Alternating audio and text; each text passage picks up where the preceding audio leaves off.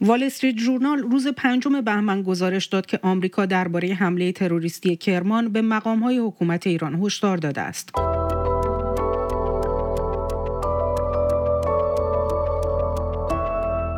سلام، من بیت آذری هستم با برنامه دیدگاه. وزارت خارجه آمریکا پس از این گزارش گفت یک هفته پیش از انفجارهای کرمان با ارائه جزئیات اطلاعاتی به مقام‌های ایران داده بوده که بر اساس آنها حمله می‌توانست خنثی شود یا قربانیان کمتری داشته باشد. هشدارهایی که از سوی نهادهای امنیتی و سپاه پاسداران که مسئولیت امنیت برگزاری مراسم سالگرد قاسم سلیمانی را بر عهده داشت نادیده انگاشته شده. روز جمعه یک منبع آگاه امنیتی در واکنش به این گزارش دریافت این هشدار را انکار کرد و گفت اگر هم پیامی رد و بدل شده باشد با هدف در امان ماندن واشنگتن از ضرب شست ایران خصوصا پس از جنگ اسرائیل در غزه بوده است. در دیدگاه با کامبیز غفوری تحلیلگر روابط بین الملل از فنلاند درباره نکته‌های گزارش وال استریت ژورنال گفتگو می‌کنیم. آقای غفوری، ابتدا به ما بفرمایید آیا ارسال چنین پیام‌ها و هشدارهایی که وزارت خارجه آمریکا به ایران داده متعارفه؟ با توجه به اینکه دو کشور روابط دیپلماتیک ندارن، اساساً چنین پیام‌هایی از چه طریقی ارسال میشه؟ متعارف به اون معنایی که کشورهایی که با هم روابط دارند به هم دیگه پیام میدن از مجرای وزارت خارجهشون، خیر به اون معنا نیست. اما در طول کل این دهه‌های عمر جمهوری اسلامی، به ویژه بعد از اینکه روابط ایران و آمریکا قطع شد در پی مسئله گروگانگیری، همیشه یک واسطه‌ای برای انتقال پیام‌ها وجود داشته. من از همین موردهای متأخر شروع می‌کنم. برای مثال جمهوری اسلامی و آمریکا در عراق و در سوریه هر دوشون در عملیات ضد داعش نیروهایی داشتن. اینا برای اینکه همدیگر رو هدف قرار ندن کانال ارتباطی داشتن، برای اینکه بگویند که در چه زمانی چه جایی عملیات میکنن و این برای مثال نیروهای ایرانی هستن که آمریکایی‌ها بمبارانشون نکنن یا آمریکایی‌ها هم به همین صورت پایگاه‌های خودشون رو یا عملیات خودشون رو اطلاع میدادن. این بود، ولی اون مال مسئله سر صحنه جنگ بود، صحنه نبرد بود. پیام‌های دیپلماتیک دیگر عمدتاً 3 مجرا داشتن. یکی از طریق دفترهای حافظ منافع، یعنی سفارت‌های سوئیس در ایران و پاکستان در ایالات متحده. معمولاً اینها برای مسائل دیپلماتیک کنسولی خاص استفاده می‌شد. کانال دوم که خیلی معروف شد به بک چنل یا در پشتی، در واقع کانال کشورهای عربی حوزه خلیج فارس بود، به ویژه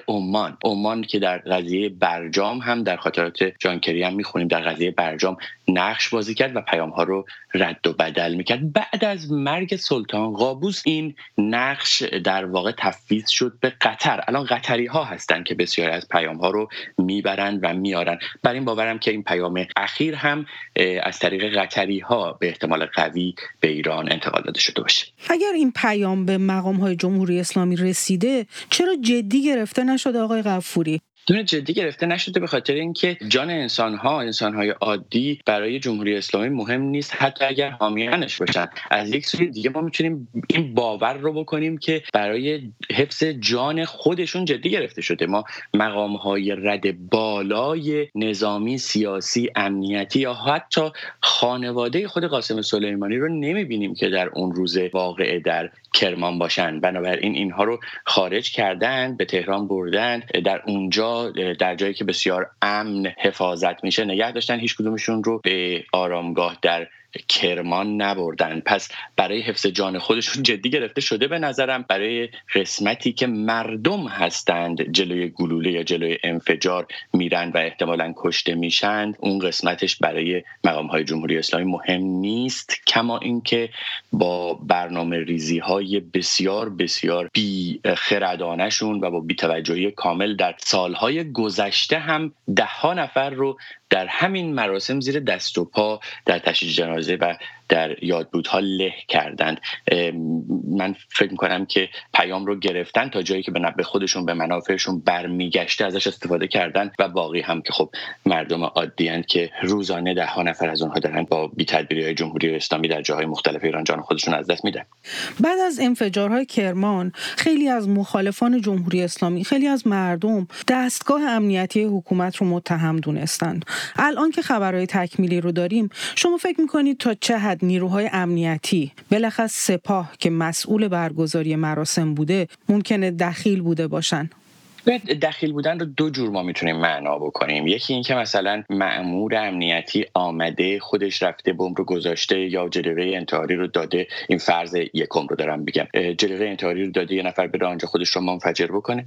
این بعید است، احتمال خیلی زیاد چنین چیزی نمیتونه باشه. ولی راه دومی هم برای دخالت وجود داره، این که شما افرادی رو در تور امنیتی داشته باشید، بدانید که اینها میخوان بروند و عملیاتی رو انجام بدهند، نه تنها جلوشون رو نگیرید بلکه به صورت کنترل شده اجازه بدید که این عملیات رو انجام بدهند. من بر این باورم با توجه به بسیاری از نظرهای دیگری که خوندم، از کارشناسان نظامی تا کارشناسان سیاسی و اون چیزهایی که بررسی کردم، که حادثه شاه چراغ برای مثال در کاتگوری چنین چیزی قرار میگیره، یا مسئله انفجار حرم امام هشتم شیعیان در مشهد که بعداً جمهوری اسلامی سعی کرد که بندازه گردن سازمان مجاهدین، اونها هم انکار کردن. بعد در آمد که بله، وزارت اطلاعات جمهوری اسلامی در اون زمان کاملا اطلاع داشته از این انفجارها و با اهداف سیاسی جلوش رو نگرفته. بنابراین اگر هدف سیاسی، سودی، نفعی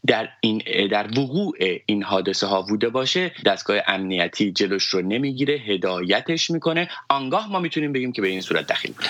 آقای غفوری، اگر فرض کنیم که دستگاه امنیتی با اطلاع از خطر حمله داعش اجازه برگزاری مراسم در کرمان رو داده، سوالی که در قبالش پیش میاد اینه که چرا باید این کارو بکنه؟ یعنی وقوع انفجار و این اتفاقاتی که بعد از اون افتاد یک ضربه بزرگ حیثیتی براشون به حساب میاد. چرا باید اجازه بدن این کار انجام بگیره؟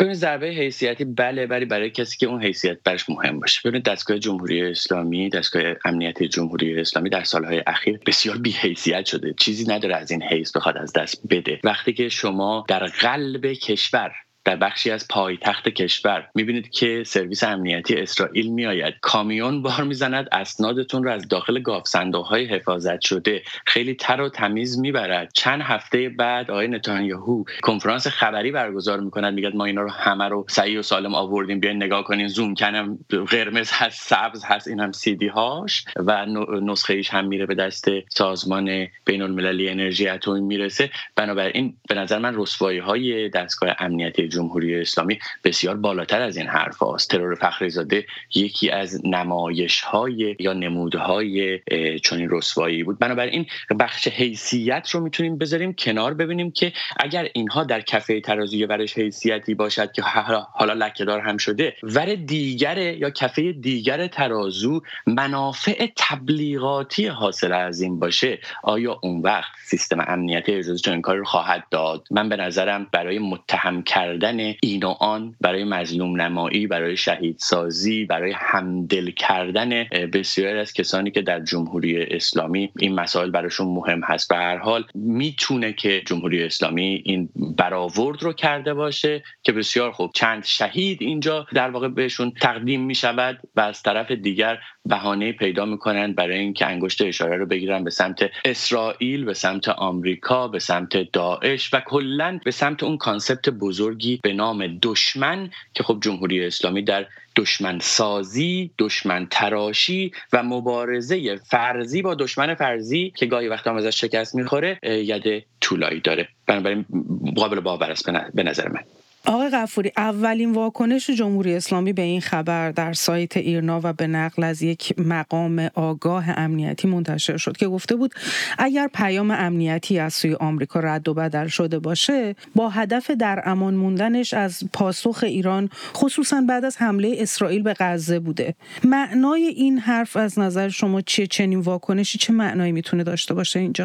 ببینید، خب خیلی سابقه داشته که مقام‌های جمهوری اسلامی قبلا هم چیزایی گفته بودن که اصلا معنا نداشته. این هم میشه توی همون کاتگوری دسته‌بندی کرد، به خاطر اینکه شما به صورت متعارف بر مبنای سیاست دولت آمریکا، سیاست اعلام شده ای که اگر خطر حمله تروریستی در هر جای دنیا وجود داشته باشه، ما بالاخره از یک کانالی این رو به اطلاع دولت اون منطقه میرسونیم. قبلا در مورد کانال‌ها هم صحبت کردیم، راه‌های انتقال پیامشون، ولی به هر حال پیام رو میرسونن. حالا اینکه یک مقام امنیتی گمنام در سایت دولت جمهوری اسلامی، خبرگزاری جمهوری اسلامی بیاید و بگوید اولا که نخیر همچین چیزی نبوده و ثانیاً اگر پیام رو گرفته باشیم ما این برآورد رو داریم که آمریکا می‌خواسته خودش رو از ضرب شست ما بعد از وقایع غزه دور نگه داره. خب وقایع غزه رو کی داره الان بهش دست میزنه؟ در واقع اسرائیل هست که در پاسخ به اقدام‌های حماس اونجا درگیر هست. متحد دراز مدتش هم که آمریکایی‌ها هستن. جمهوری اسلامی اگر می‌خواست به هوای اتفاقاتی که در غزه میفته ضرب شست به آمریکا نشون بده و توان چون این کاری رو هم داشت 40 خورده سال فرصت داشت. اصلا نه 40 خورده سال، از اکتبر سال گذشته میلادی که این حمله شروع شد تا الان که اوایل سال 2024 هستیم این ماه‌های اخیر رو فرصت داشت که ضرب شست نشون بده. بنابراین من فکر می‌کنم جمهوری اسلامی پیام رو گرفته، بهش ترتیب اثر نداده، مردم خودش رو گذاشته دم توپ که کشته بشن و الان برای اینکه بخواد بار خودش رو، اون بار گناه رو از شونه خودش خالی بکنه، یک سری اظهار نظرهایی میکنه که همونطوری که در اول صحبت گفتم این اظهار نظرها معنایی نداره. یه شعار مرگ بر اسرائیل مرگ بر آمریکا درش نهفته است، مثل تمام کارهای شعاری دیگر. یک تکذیب درش نهفته است که خب ما تکذیب‌های جمهوری اسلامی رو هم میدونیم که سابقهشون چی است. 3 روز زدن هواپیمای مسافربری رو تکذیب کردن، آخرش مجبور شدن قبول بکنن. این معروفه که در جمهوری اسلامی هر چیزی که تکذیب میشه به اون معناست که حتما انجام شده است. بنابراین من این رو جمع‌بندی بکنم، برآورد من اینه که این پیام رسیده، روشن رسیده، تقریبا اینها میدونستن که اون حمله میخواد انجام بشه، ولی همونطور که گفتم جان مردم اونقدر براشون ارزش نداشته که بخوان ترتیبات جدی علیهش اتخاذ بکنن. بسیار سپاسگزارم از شما کامبیز غفوری، تحلیلگر سیاسی از یوواسکولا فنلاند. ممنون که در این برنامه همراه ما بودید.